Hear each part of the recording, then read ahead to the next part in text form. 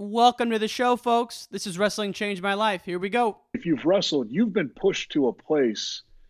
You've been in some deep water before, and you probably didn't swim every time either. That's always the thing, right? Like we like to romanticize all these things, but the reality is, most of the time, the first time any of us are out deep water, our ass is drowned. We can endure anything and adapt and pivot and change. Wrestling gave us that ability. I would say nothing in life has impacted me more than the things wrestling has taught me in terms of self-reflection, resilience. Toughness. Some guys have it, some guys don't. Adversity, 100%. How to pick myself up and be a man after I failed. And everything that has shaped my life and where I'm at today would not be there without the values and basically the lessons I've learned through the sport of wrestling. For me, wrestling saved my life because it allowed me to focus and channel my energy. We're fortunate if you wrestled, because if you wrestled, natural talent helps, but it's 5% of the ingredient. It pales in comparison to heart and technique and effort. It humbled me, taught me humility. Nothing can humble you more than wrestling. I think it's the learning to adapt, right? You learn how to adapt, you learn how to solve problems. You know, if I look back at my time I spent wrestling, if they gave me one thing more than anything else, it's mental toughness. Welcome to Wrestling Changed My Life, folks. This is your host, Ryan Warner. My guest today is Iowa football offensive coordinator Brian Ferentz. Before that, he was a coach for the Patriots. He's an NFL player, and obviously, he wrestled back in the day. He wrestled in high school.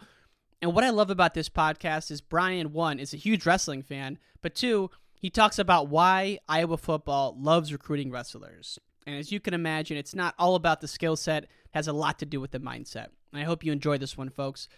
Fan of the week goes to Stetson Ayers. His pops, Caleb, turned him onto the show, and now he's a listener. Thank you for listening, Stetson. I appreciate it.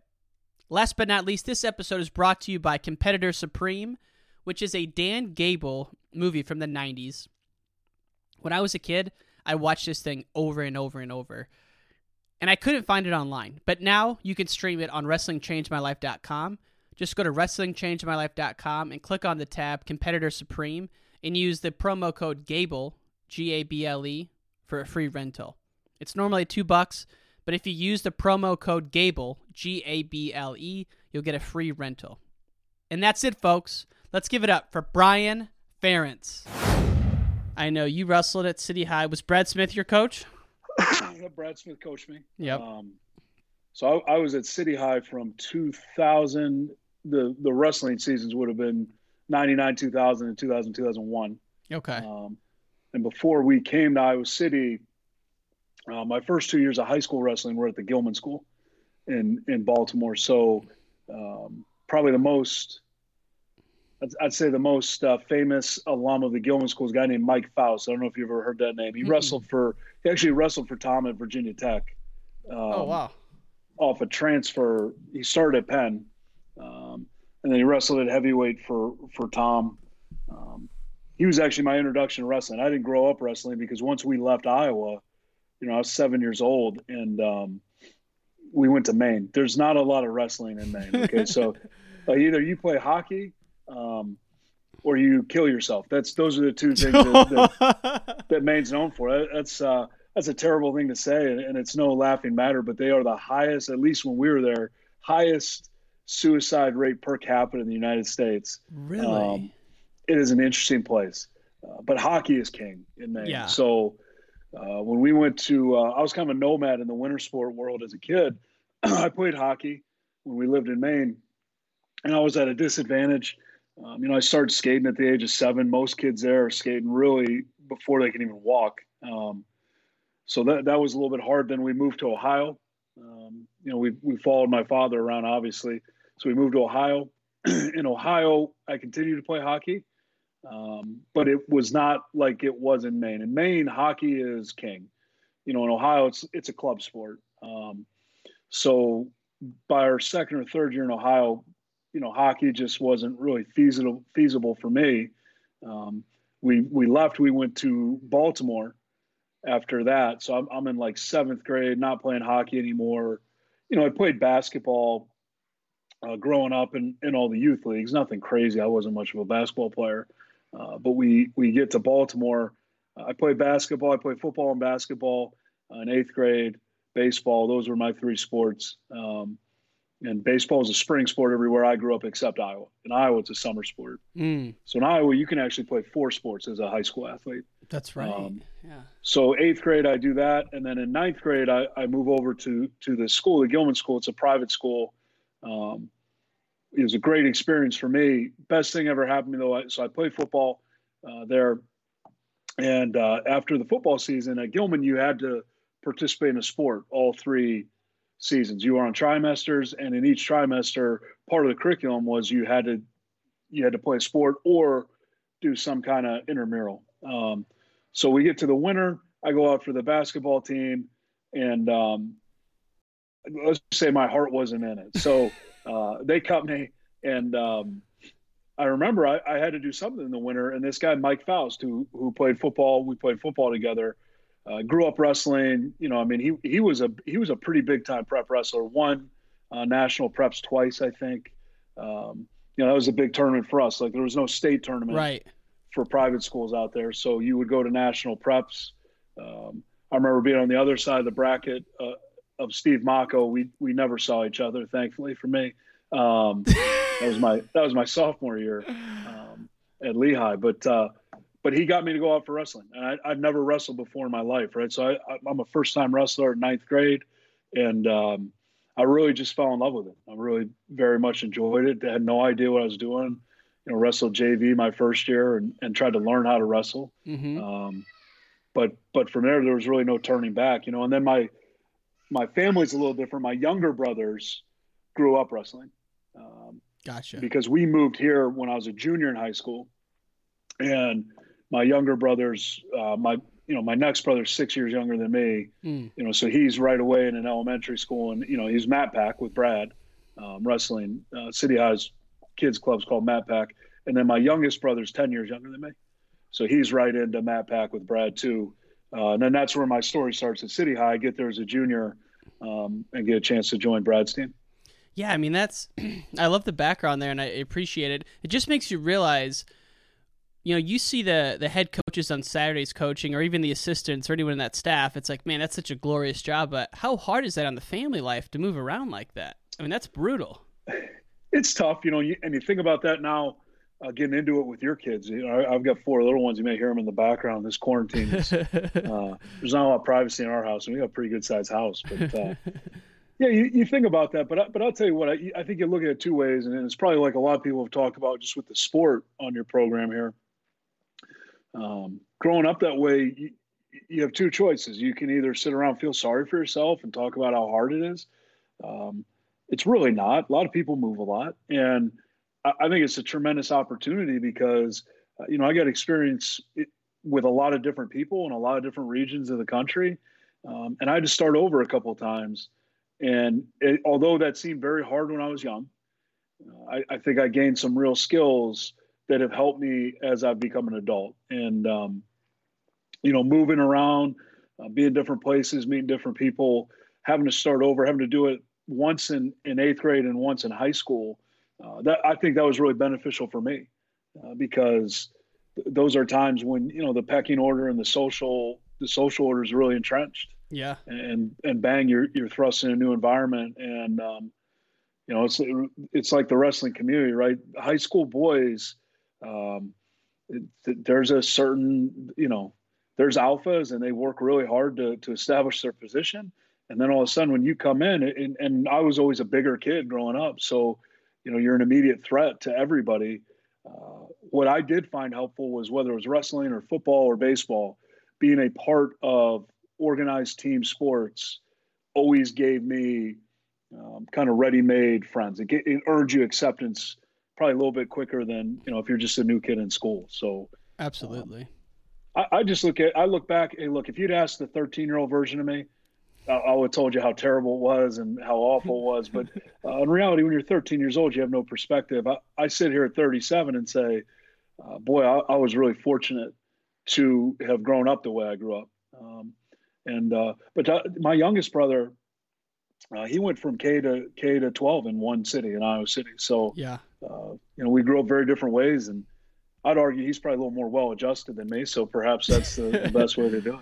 One of my favorite stories that I found when I was researching for this podcast is your dad had taken the head coaching job at Iowa, and you were in high school, and his first 2 years he was rebuilding and transitioning, and I think they had lost to Central Michigan at home or Western Michigan at home, and you go up to him and you're like, Dad, are we going to have to move again? And he's like, no, we're going to be fine. And he was like lockstep confidence, no doubt. And then the next year they go 7-5, win the Alamo Bowl, and the rest is history. But do you remember that conversation, and what do you take from that to this day? I do. So you're exactly right. It was Western Michigan. It was 2000, and the best way I could describe that is, these games happen every year. They happen every year, and it's like competing in anything. That's why you compete. There's no they seed tournaments, but you got to go wrestle them. Mm-hmm. And football's the same way. So these upsets happen all the time. But again, I hark back to, okay, I'm 17 years old, and I think part of my problem at 17 was I probably didn't have a healthy respect for what it does take to win when you compete. But the bottom line was we lost to a team that you should never lose to at home. Now, interestingly enough, we lost to Western Michigan about 7 years later at home when we really had no business losing to them. And Central Michigan, who you brought up, we lost to them in 2012 at home. So, we've lost plenty of these games. But for me, it was just kind of one of those moments where, I'd grown up in a world where the University of Iowa, we beat everybody except Michigan and Ohio State, and those were going to be close games.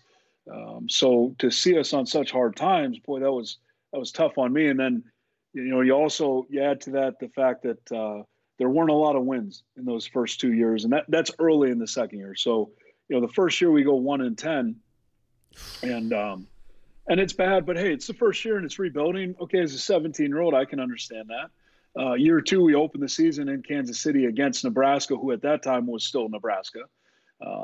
And we were competitive, it was like a 38-17 game or something like that. We weren't close, but we weren't totally outclassed. And then we go home and we lose to Western Michigan. So in my naive 17-year-old mindset, I think that, hey, we're just going to go out and year two, we're going to get this thing squared away. And I had no respect for what it takes to win, the process, all those things. So I'm pretty upset. And I say to my father afterwards, are we going to be okay? And, what really struck me is he actually didn't say everything's going to be okay. He told me, looked me in the eye and he told me, he said, hey, he goes, I don't know. He said, I don't know, but we're doing everything the only way I know how. We're going to work every day. We're making improvement. We're making progress. This is a process. I know how to do things one way. That's how we're going to do them. And I can live with the results. And now it wasn't doom and gloom. He said it in a way that to a 17-year-old there was a lot of confidence in it. Mm-hmm. And that's stuck with me my whole life. You probably found it in one of those stories. I reference that story often because, and whether it's wrestling, football, I laugh because my father has no background in wrestling, but very much appreciates the sport. Mm-hmm. And he would have been a great wrestler because he's marginally talented athletically, but he's extremely tough and tough-minded. Mm-hmm. And for a 17-year-old to get that kind of guidance at home where, hey, look, I don't know if everything's going to be okay. But that's okay. It's okay to fail if you do it the right way or if you do your best, to sound really cheesy. I think that's what he was telling me. Now, I hope he had no intention of failing, I hope. Right. But I think that's really powerful for a 17-year-old to understand that, if you're going to accomplish anything that's of any kind of, difficulty, you have to be willing to take a chance. You have to be willing to risk humiliation, to risk failure, to go out and do that. Yeah. No, and people who listen to this show are going to shoot themselves because they mention this all the time, but John Wooden's one of my heroes, and I've read his book. I can't remember what it's called. It's like this little tiny blue book, but sure, he defines success in that same way, right? he doesn't even need to know the outcome of the game, because based on that week's worth of practice, he'll know if they've had success or not by doing the right things. You know? Yeah. I know exactly what book you're referencing. Yeah. And it's as good as it gets, right? It's simple, it's direct, but it's exactly right. And I think, you know, whether you're talking about wrestling or our business and football, preparation is going to be 95% of what determines success or failure. And then there's that aspect of, but again, so much of it comes in. That's why I'm always fascinated by like what Tom and Terry do over there, because I think that in their sport, you're always looking to February and March, and it can be very difficult to manage the expectations of a season as you look towards something so far away. And most people, with all due respect, but even our fans, who are the most knowledgeable fans in the world when it comes to wrestling, or at least on this side of the Atlantic Ocean, I think, this side of the Cold War for sure, I don't think they can always grasp that, you know, what you're watching in Carver Hawkeye or what you're watching in a dual meet during the year, that's not going to be that athlete's best performance. It can't be if they're working towards what's really important. And that's the hard part about football is we only get 12 of those opportunities. We get one a week. So all that preparation that goes in during the week, if you can't maximize that performance on Saturday, you know, that's the other 5% of the equation. And it's usually not that tricky, but I gotta be honest with you, I can't imagine, or I really can't recall, honestly, too many times where, boy, we had a great week of preparation, and we just shit the bed. Right. You know, pardon my French, no but problem. I can't really recall more than one or two of those, and those are head scratchers. But typically, you know, I know going into the game, I got a pretty good idea of what I think is going to happen, and I'm rarely wrong. And sometimes that's not a good thing. Sometimes you know what's going to happen before it happens, and that's not good. Well, you talk about preparation, and when I was thinking about how different it is to interview you, since you're a college football coach versus some of the wrestlers, I think of, hours and hours of preparation. And obviously, you got to learn from one of the great masters of all time, Bill Belichick. Talk about what level of detail in preparation goes into something like the Patriots organization? And if they have a game Sunday, when does it start? Is it Sunday night? Is it Monday? What does that look like in a typical week? Sure. Yeah. Well, it's year round, you know, it's 12 months a year. That's one thing that I think all athletic endeavors share, you know, and I really respect, in fact, if you interviewed some of our players, they probably get tired of my wrestling references, right? Especially whether it's our program, or whether it's just wrestling in general. But one thing that to me, you know, and I've heard Tom Brands talk about this a lot, and I know it's not Tom's original thought, you know, and I think it all probably stems back to Coach Gable. But if you're going to be a winner, you have to live a championship lifestyle. You know, I've heard Tom talk about that a lot. And when he talks about a championship lifestyle, he's talking about it's 365 days a year. And you can't wake up one day and decide that you're going to be great at anything. You have to make that choice. You have to commit to it. And you have to live that way 12 months a year for as long as you choose to compete. I think what the New England Patriots probably do better than anybody in the world in our sport is adhere to those principles. I've heard Bill Belichick say basically the same thing with different words. And I think the interesting thing about football is it becomes a little bit more difficult because if you're in the NFL, you're talking about a roster with 53 guys on it. If you're in college football, you have 85 scholarship players, plus another walk-on population. We're probably going to carry close to 120 guys a year. Getting everybody in tune is harder. And, you know, whereas in wrestling, if you're going to have a good wrestling program, you're talking about 15 to 20 guys that you've got to get on board, which can still be very challenging. Yeah. The Patriots year-round are committed to that. And then just the way that a football week looks, again, that's where it's so much different than wrestling. You know, you're preparing year-round for the season.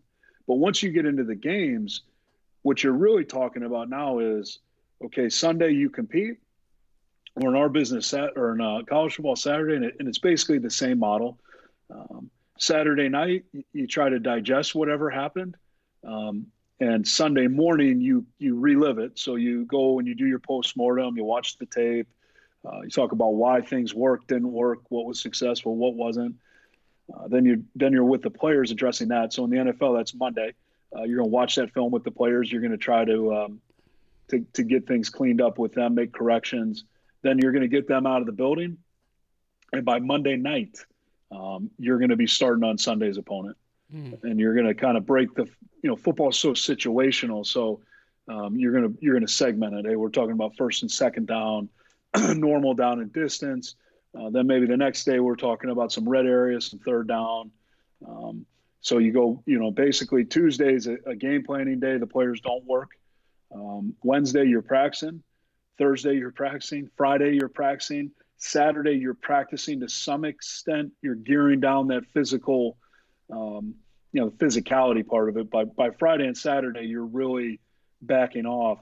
And then Sunday, obviously, it's game day again, and you got to start all over again that night. But I think one thing, you bring up one interesting thing about football.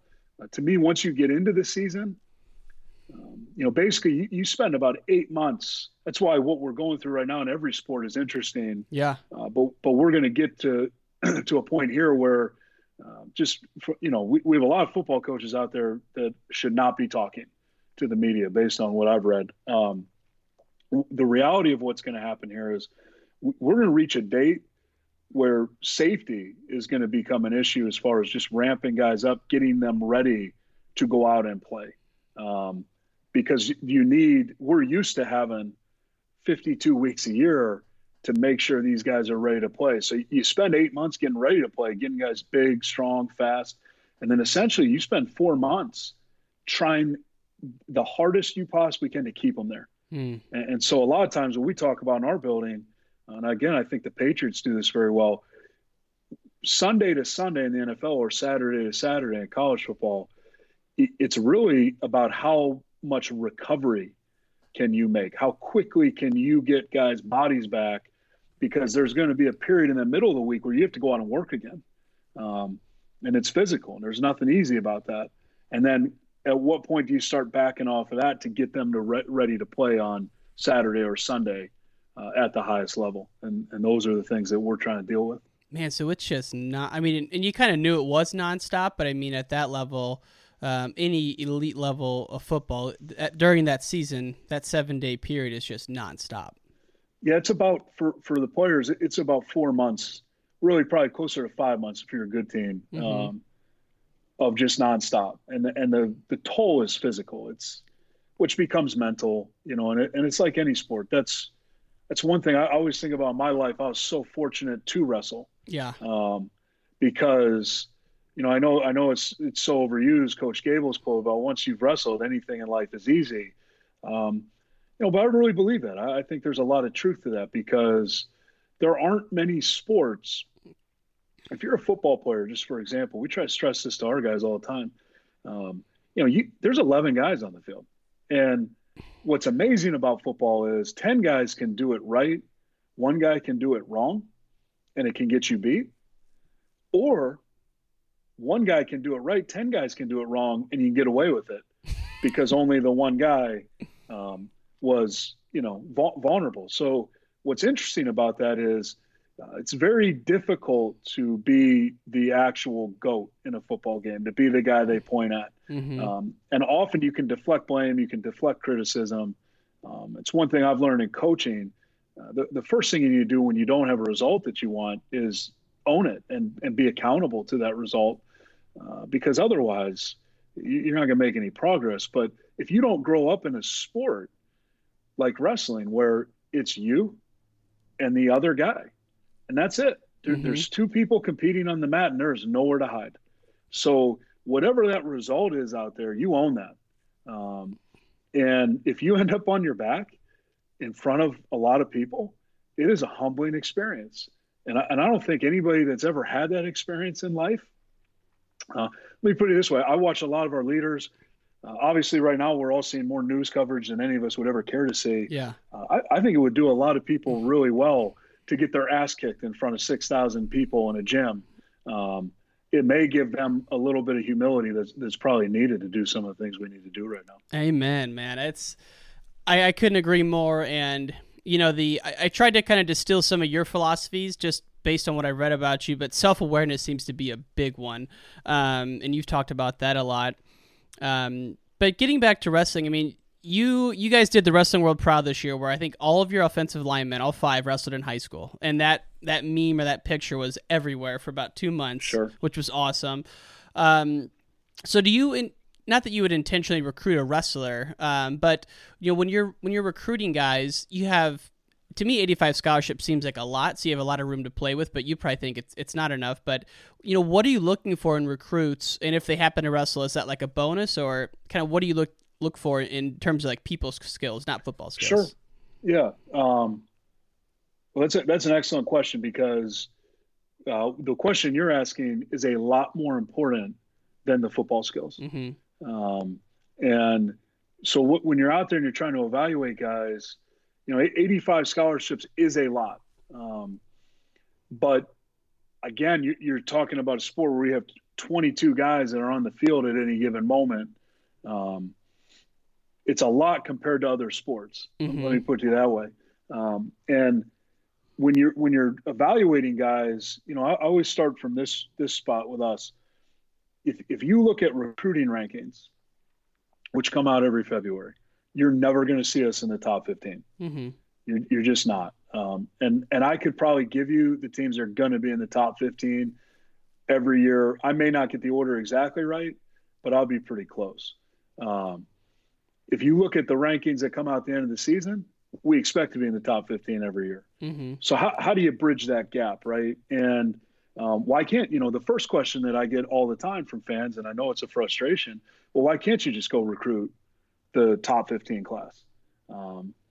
If it was that easy, we'd be doing it. I can tell you that much right now. And in some ways, stars and all that stuff is valid. Wrestling, football, any of that. If I take my wife to a wrestling match in Carver Hawkeye Arena right now, she knows that Spencer Lee is the best wrestler in the building. It's pretty obvious. Yeah.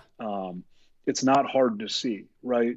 What she can't understand is when I'm watching us wrestle, and I'm watching some of our young guys like Cassiopeia early in the year, and we walk out of there, and she's like, "What do you think?" I was like, "I think we have a heavyweight. Like, I like this kid." She's like, "Well, what do you mean?" Because he's wrestling heavyweight matches, especially early in the year. It wasn't real explosive. But I just said, here's a kid. I just like the way I like his approach. I like how he handles himself. I like how he handles things that don't go his way. I like how he continues to wrestle through some positions. Mm-hmm. Just some things that, and football is no different, right? I'm not an expert in the technical aspects of wrestling. But when you're looking at football players, I think that's more important than anything. How are they handling themselves? Okay, so then now you bring it all together with that wrestling equation. When you're talking about what we would call big or semi-athletes, so offense and defensive linemen, linebackers, tight ends, those kind of guys, if they have a wrestling background, I think it helps them for all the reasons I mentioned before. Mm-hmm. I'm never even worried if they're any good or not. Now, most of our guys were pretty good, because I would just make the observation. That's why I look back on my high school career with such shame. Most heavyweight divisions in high school wrestling across the country, statewide, are not that competitive. Right. So if you're a big guy that's tough and physical and semi-athletic, you should do pretty well regardless of your wrestling skills. Mm-hmm. So most of our guys are pretty good. I remember Tom said one year we had 5 guys in our room, or 4 guys that he thought could be national place winners. Wow. At heavyweight. But it's the same problem, right? We have guys that should be playing for us and should be All-Americans, but they're playing, Division II basketball because their AAU coach thought, that being a 6'4" guy that can't shoot, there was a future in that. So it's kind of the same thing. But when you're looking at those guys, if you have a guy with a wrestling background, generally, it's not 100%, but generally I can make some assumptions about that kid. and what kind of kid he is, and more importantly, what he's been exposed to. Mm-hmm. Because, like you talked about, whether it's self-awareness, which, look, when we're 17 years old, we all lack that. It's just normal. Mm-hmm. But in my life, it's amazing. And you could probably, you've been around a lot more of the wrestling community than I have. I'm very local in the wrestling community. I'm around Iowa, which is good enough for me. That's all I want, because everybody else is the bad guys anyway. So what's amazing to me, I've been around very few arrogant wrestlers, if that makes sense. Very few. Look, every profession, every sport, we all have some bad apples. But I'll tell you what, I've been around a lot of arrogant football players. I've been around a lot of arrogant coaches. I think there's a humility that comes with having to wrestle that it can't be duplicated anywhere else. And so everybody talks about leverage and all those things. And hey, that's one thing about wrestlers. Generally, if you spend any time in a wrestling room, you start to learn how the human body works, how to apply pressure, and how to, win leverage battles. Mm-hmm. But it's so much more than that. I think it has a lot more to do with the mindset and the mentality of kids. And generally, if you've wrestled, you've been pushed to a place. You've been in some deep water before, and you probably didn't swim every time either. That's always the thing, right? Like we like to romanticize all these things, but the reality is most of the time, the first time any of us are out deep water, our ass is drowned. Yeah. And then, we have a great coach, like a guy like Brad Smith, who, boy, I look back, how fortunate was I in high school to be coached like a guy by the name of Brad Smith. And then, I had some coaches in college and football that are legendary in our profession. But a guy like Brad Smith, they put you in that deep water, they let you drown, and then they pull you back up. Mm-hmm. They tell you it's okay, and they teach you how to swim. And I think most kids with wrestling backgrounds have had a similar experience to that. The thing I tell guys in recruiting, I can't promise you anything. Anybody that promises you anything in recruiting, you should run as fast as you can the other way. Now, unfortunately, most kids, they like promises. But the only thing I can promise you is that this is going to be hard. If you want to be a great college football player, it's going to be hard. Yeah. If you want to play in the NFL, that's going to be hard. If you want to get a college degree, that's going to be hard. There are things that are going to happen that you didn't expect, that you didn't plan for, and quite frankly, that you didn't want. And guess what? A lot of them are going to be unfair. And no one is going to care. Right. No one is going to care. So are you going to push through those things? Do you have the fortitude to see things through? Do you have a goal that is so important to you that you are willing to push through difficulty and uncomfortability to get there? Kids from a wrestling background have already had a lot of experience with things like that. And the disappointment, I think about the disappointment that I've been around in the wrestling world, whether it was my own as a competitor and how alone and empty that feeling is, or, sitting there trying to counsel my brothers when they face the same disappointment, and how just devastating and shattering it is. Me personally, I'd rather have kids playing for us that have been through things like that than, just been handed trophies their whole life. Coach, I'm impressed with your wrestling knowledge. You're dropping names I didn't know what to expect coming in, like how up to date you were with the Hawkeyes, man. And I follow us closely. Yeah, it's my favorite pastime. Well, I gotta say, I couldn't agree with you more. When you have a goal and you've done everything that you can do right and you still don't get it, that's where it hurts the worst. And a lot of people never experience that until they get to the real world. They're 28, 29, 30, and then shit hits the fan and it's chaos, right? So doing everything right, like any of those Iowa guys do, and not getting it done, there's nothing more gut-wrenching to see. And, a lot of times when I have guys on here, I'll ask them, talk to me about your transition from high school to college or from college to the Olympics. One of the things I was dying to ask you, just because you've been around football your whole life, what was it like transitioning from college to the NFL? I know you were only there for a year, but what was that like, and what is the level of athleticism in the NFL? Is it just unreal? Yeah, so I always kid around. It's a good question. I always tell people the best thing about me having an NFL experience was that I realized very quickly I didn't belong there. In all seriousness, it's a surreal it's a surreal experience to join the NFL as a player. And I even hesitate to say it. I spent a year on a practice squad, and then I spent a preseason with a couple teams and got cut, and that was it for me. My brother's made a 6-year career of it, 7 years now, I guess. It's just, I remember my first day putting on an NFL uniform, first game, and coincidentally we played the Patriots in the preseason. And wearing an NFL uniform was just, it's like the pinnacle. It's like achieving everything you ever dreamed of.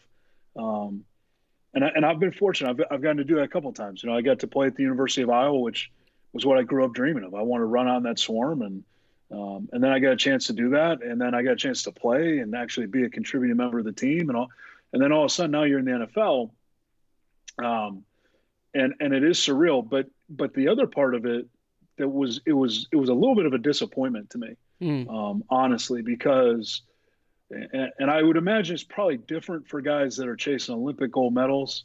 In the National Football League, it's a job and it's business, and it's a great job because you get to play football every day.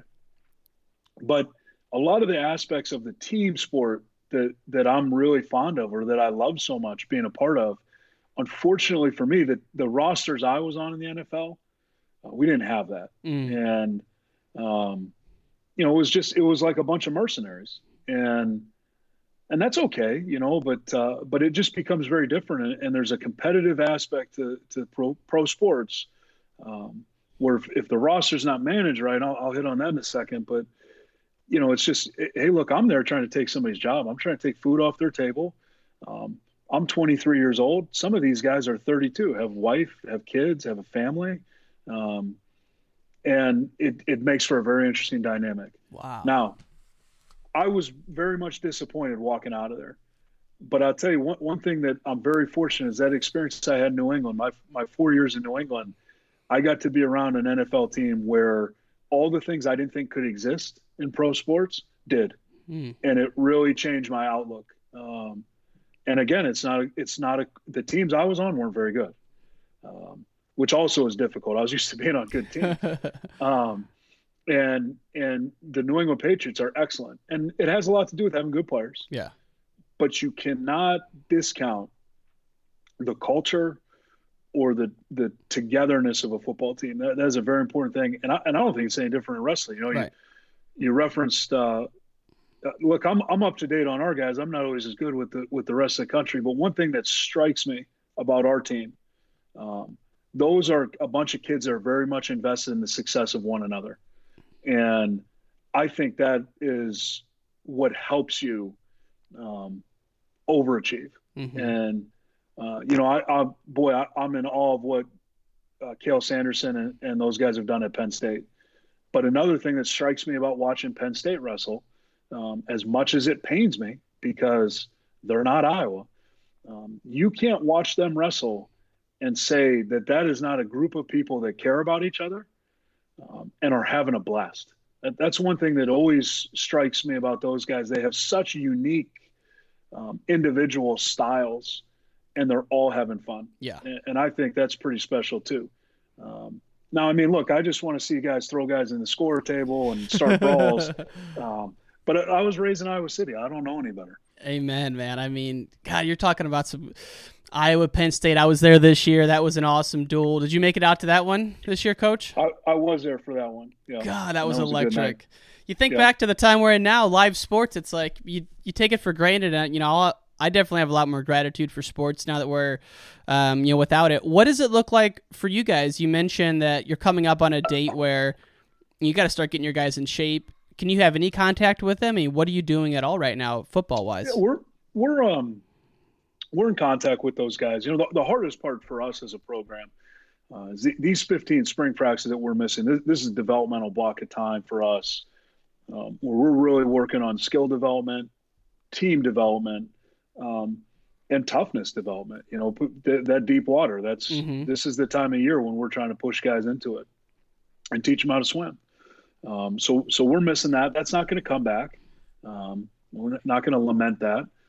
There's also, I would say for the University of Iowa, this time is much more about fundamentals and physical development. So skill development, much more than system implementation or anything like that. So what we've done right now, obviously we can't train the guys. We can't practice.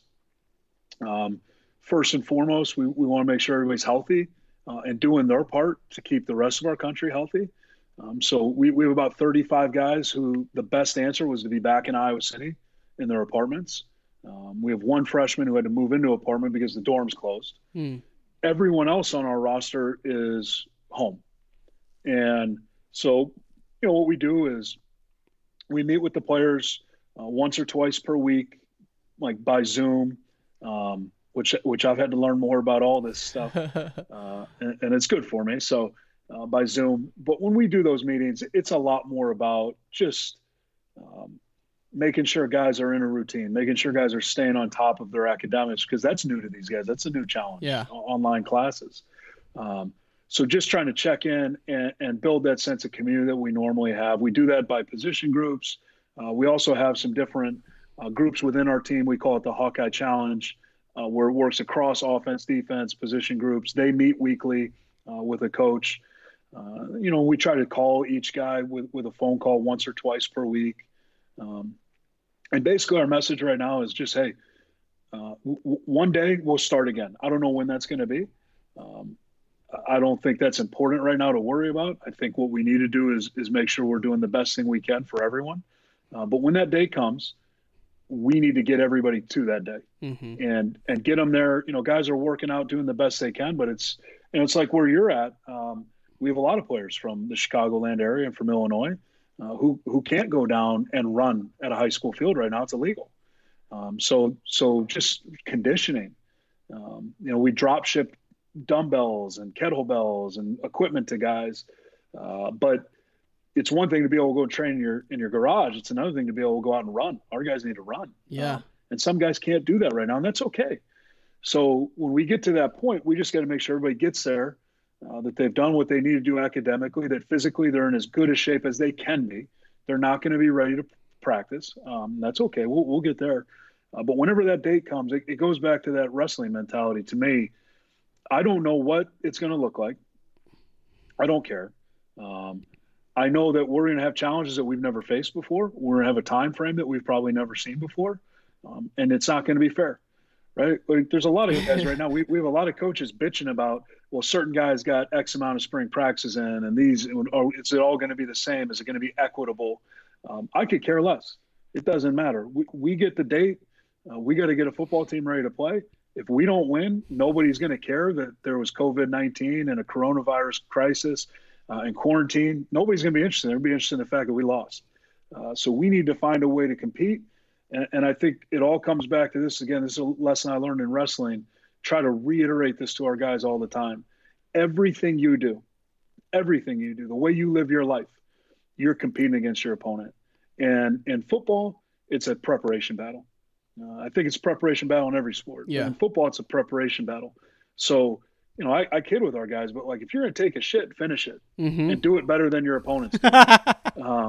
And have that mindset. Take that mindset to everything you do, whether it's waking up on time to eat breakfast, putting the proper amount of calories in your body, putting the proper nutrition in your body, getting 8 hours of sleep.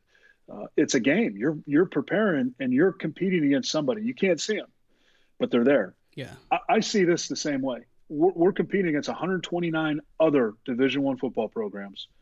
The teams that are going to win this fall are going to handle this the best. Our job is to handle it the best. And is it challenging? Yeah, it's challenging. That's why we compete. It's fun. Yeah. So, let's make sure we're doing what we can to be safe.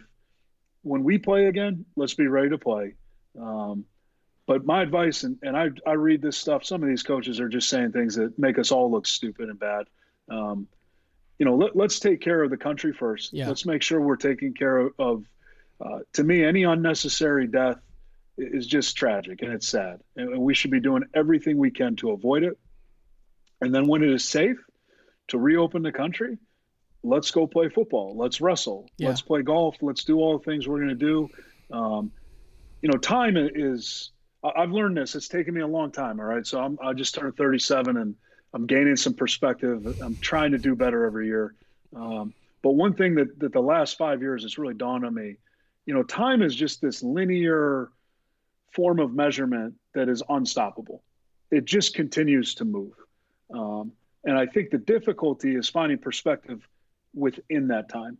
We all get in we're self-centered by nature. We can't help it.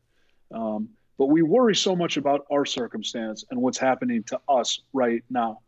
And the reality is, whether you're in a wrestling room, sweating your ass off through the final 5 minutes of conditioning and practice, or you're out in the real world trying to deal with some of the challenges everyone's facing right now, this too shall pass.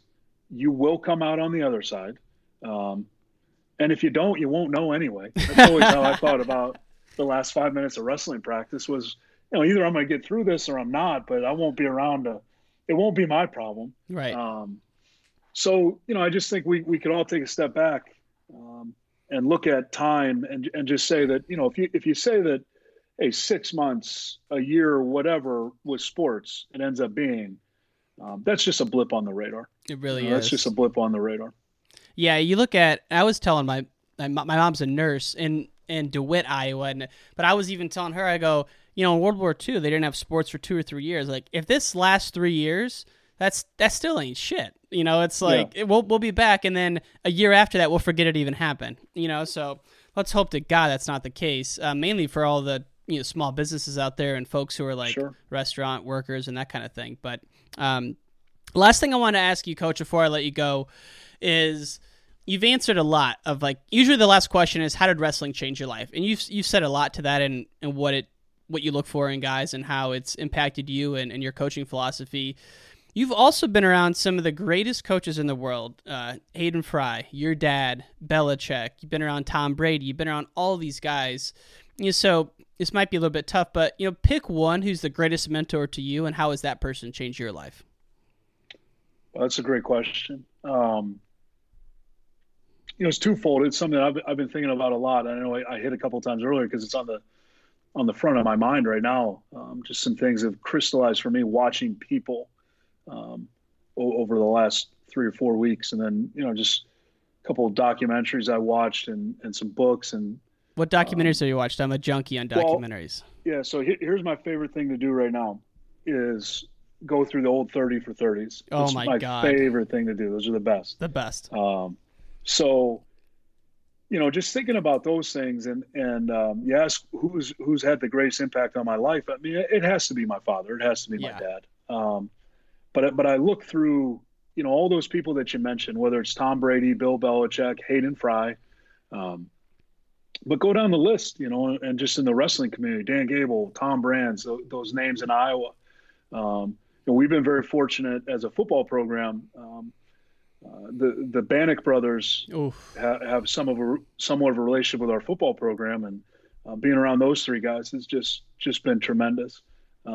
Steve is actually the guy's closest to us, who is the least famous. Yep. In the wrestling community, but in the real world, quite famous. Went on to a distinguished military career. Yeah. And so being around, in fact, has he ever been on your program? No, but his brother has, and he always talks about Stevie. I'm like, who is Steve? He's like, he went to Lehigh, but transferred to Iowa, then went on to be in the military. I should have him on, though. You should. He's unbelievable. One of the most intelligent people I've ever been around, and basically kicked Ed and Lou's ass into doing the right things. That's why they talk about him that way. We'll have to sync up on him afterwards. I'd love to have him on. Absolutely. He's awesome. And, you just think about all these people, and it's, to me, humility is the thing they all have in common. Tom Brady is one of the most humble people I've ever been around. No kidding. Yeah. First day I met him, he walked up to me and said, "Hey, hi, my name's Tom." I said, "Yeah, no shit. Like, I know who you are." But that's how these guys are, and I think that comes from experience, and it ties back to what you're talking about on this podcast all the time. You have to learn that. It's a learned quality. Mm-hmm. And, I look at my dad, one thing that I say in every production meeting. So every Saturday, we're on TV. That's one nice thing about our business. There's plenty of exposure, right? So every Friday we do a production meeting. And so the coordinators and the head coach have to meet with whatever broadcast crew is doing the game. So in the course of a year, we play 12 games, 13 games of the bowl game. We're probably going to have 5-6 different broadcast crews. Sometimes we have some repeats. They all ask the same question every Saturday. What's it like to coach, or every Friday in the meeting, what's it like to coach with your dad? Right. And I finally tell them, I'm like, hey, listen, so now I've been sitting in these meetings. I've been a coordinator 3 years. I've been sitting in these meetings 3 years. I've played for my dad. I've coached with my dad. I've had plenty of media availability in all that time. And so now I just say, what an original question. You guys are not the first people to ever ask me this. Yeah. Up your game, guys. Come on. Yeah, no kidding, right? So it's a little obvious. But what I've tried to do is develop a better answer, because I don't know what the answer is. I think people are always looking for some fun anecdote, or, it's like whatever it is to go to work with them every day.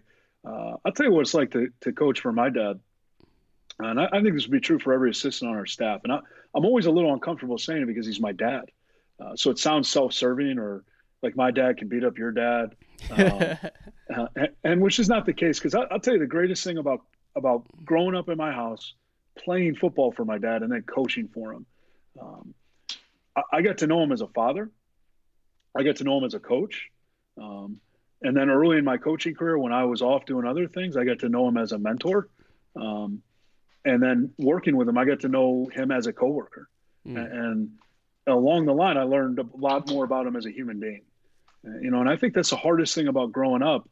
I worry about that often with my kids. One day, like, all my kids are under the age of 7. So I'm a hero. I'm the greatest. I do no wrong. If I walked in and told them the sky was purple, they would believe me. Yeah. And which is tremendous responsibility, I'm learning. But you grow up one day and you meet your parents as people. And I think that's a really hard transition as you move into adulthood, and you learn that your parents aren't mom and dad. They're people just like the rest of us. They have flaws. They have weaknesses, and they've done things they're not proud of. Right. And one thing that I'm very fortunate about, or fortunate to have, is I go to work every day with a guy who is a human being. Yeah, he has flaws. He has weaknesses. We argue about them often. I have no flaws or weaknesses, so I win all the arguments. But I go there with him every day, and yeah, he is a human being. But I'll tell you one thing about him that I just respect, and I think it transcends football, but it's very similar to Bill Belichick or Tom Brady or any of the people you mentioned. I think it has a lot to do with their success. I've never seen him. He's the most genuine person I've ever seen, and he cares about everyone. And everyone is important to him, and he treats them as such. Whether it's a custodian in our building, which we have 4 of them, he knows every one of them by name. He knows their stories. He knows where they're from. And when he says hi to them, it's when no one's looking. It's not because we're watching him. It's we catch him. And he has a conversation, and there's a moment of genuine connection. And it's every person in our building, from freshmen in our program to our medical staff, to the custodial staff, like I mentioned, the secretarial staff, go down the list. When you care about people and you treat them like they matter, it's amazing the performance that gets generated. And Bill Belichick, I know he doesn't seem that way, and he has a very different style than my dad. I'll never forget being a young person in that building, being a young gopher type worker, and feeling like my job was important and it was valued. And that's a powerful thing. And I think that gets lost a lot of places. As you mentioned Hayden Fry, we went down to Coach Fry's memorial service. We flew, we were very fortunate. CRST Trucking provided a plane to fly us down there, the athletic department contingent, so we could get in and out. Sick world. We had recruiting that morning, but we get down there, and the pilot sent me a nice email afterwards, just talking about my father. He goes, just please pass this along to him. I fly, business people and important people and dignitaries. And he said, people basically fall into 3 categories. That's how he saw them at that station in life. Either they've achieved that and everyone is beneath them and they don't even try to hide it. Or they try to feign it. They try to make that connection, but you can tell they're preoccupied with whatever's going on in their own world, and rightfully so, right? Yeah. These are important people. Or the third category, he said, which your dad is in, genuine, caring people that couldn't even fake it if they tried because they know. And so he's made as big an impact on my life as anybody for a multitude of reasons. But I wake up every morning, I go to work trying to be more like him. Yeah. And I think the hardest thing, I tell this to those broadcast crews, this is my long story that I've come to entertain them. But I tell them, I said, the hardest thing about coaching with my father is knowing every morning when you wake up that no matter how hard you work at or how much you try, you won't measure up to what he is. And that's hard for me personally. But I look at it again, it's like growing up in a bunch of different places, look at it however you want. Yeah, it's too bad I'm never going to quite live up to my father. But boy, was I lucky to be born to him, because we don't get to pick our parents. So right. I just feel fortunate every day. He's been the biggest mentor in my life, and I would anticipate that to continue. And it's like in recruiting, I get asked all the time, when's he going to retire? Well, hopefully not anytime soon, because I still have a lot to learn from him. So if he stops working, I'm in deep shit. Man, that's so funny. That's the biggest thing that pops up when you put in your name. Is he going to take over? Is he going to take over? And I'm like, I don't even really care about the answer, but I'm just like, I thought it was funny that you said you're like, I got a lot more to learn. And so I just thought that was a cool little thing you said. And that was very touching. And I know exactly what you mean. Like when you talk to someone, you look them in the eye when you talk to them, and you actually like listen and actually have a genuine question back. That's something that I think people in business or in coaching, whatever field in life, that's a common trait. Before I let you go, I got to ask you, what's your favorite 30 for 30? Because I'm a junkie on the 30 for 30s. So, okay. So, I have a couple. You have to categorize them, right? Are you talking about like the multi-episode ones or just the single? Because not the multi-episode. That's different. Yeah, single episode. Yeah, my favorite single episode is Winning Time, the Reggie Miller and Spike Lee, the 94 Knicks Pacers deal. I love that one. That's the one I haven't watched that one. Oh, I'm excited. You need to watch that one. Okay. Yeah, it's phenomenal. I do. So I do these interviews, but I also do audio documentaries. So think of it like a 30 for 30, but a podcast. And so I did a 2-part series on Gable. I'll send it to you. Okay. Yeah, if you like wrestling, you'll like it. But so I watch these 30 for 30s to get inspiration. I'm obsessed with the Bad Boys one right now. Have you watched that? Oh, it's a great one. Yeah, that's a great one. Great one. And that's great twofold, because it's got Jordan, going back into the weight room. Right. Like Jordan saying, forget it, I'm going to find a way to beat these guys. Right. And I appreciate them, because again, like I like guys getting thrown on the scores table, but yeah. But I also appreciate that one of Jordan, because that's, like everybody asked the basketball deal, right? It's funny on a wrestling podcast, why would you bring up the greatest basketball player of all time? But that's such the argument between generations. And like my father, he would tell you Bill Russell is the greatest of all time. Right. And, for me, it's Jordan, because that's who I grew up with. Of course. And for everybody now, it is, LeBron. And I get that. So I asked a guy named Luke Recker, who played basketball at Iowa, transferred from Indiana. I asked him one time, he lives in town. We were, I forget where we were, but I asked him, I said, hey, I got to ask you, he had played with both of them in a summer league, right? Like Luke played overseas, but he was in a summer league one time, played on the same court as both those guys, Jordan and LeBron. Wow. I said, settle it for me. Like, who's the best? He goes, listen, LeBron is the greatest player of all. He's an unbelievable athlete, skill player. He said, but in a one-on-one game, Jordan would find a way to win. He goes, and that's what makes Jordan special. He would find a way to beat him, because that's the kind of competitor he is. Man. He said, so LeBron may be the greatest player of all time, but in basketball, Jordan's the greatest competitor of all time. So as good as the Bad Boys one, which it is phenomenal.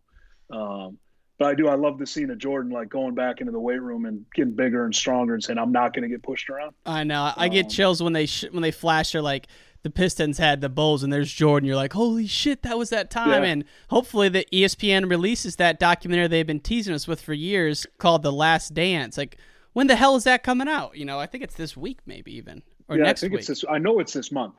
Gotta be. We've actually, my wife already set the TiVo for it. So she's a saint. DVR or whatever it is. She is. Well, Coach, thank you very much for your time. It's been an honor, sir. Hope you have a great day. Likewise, Ryan. Thank you. Take care. And all great things must come to an end. If you want to hear more from the podcast, text WRESTLE to 555-888.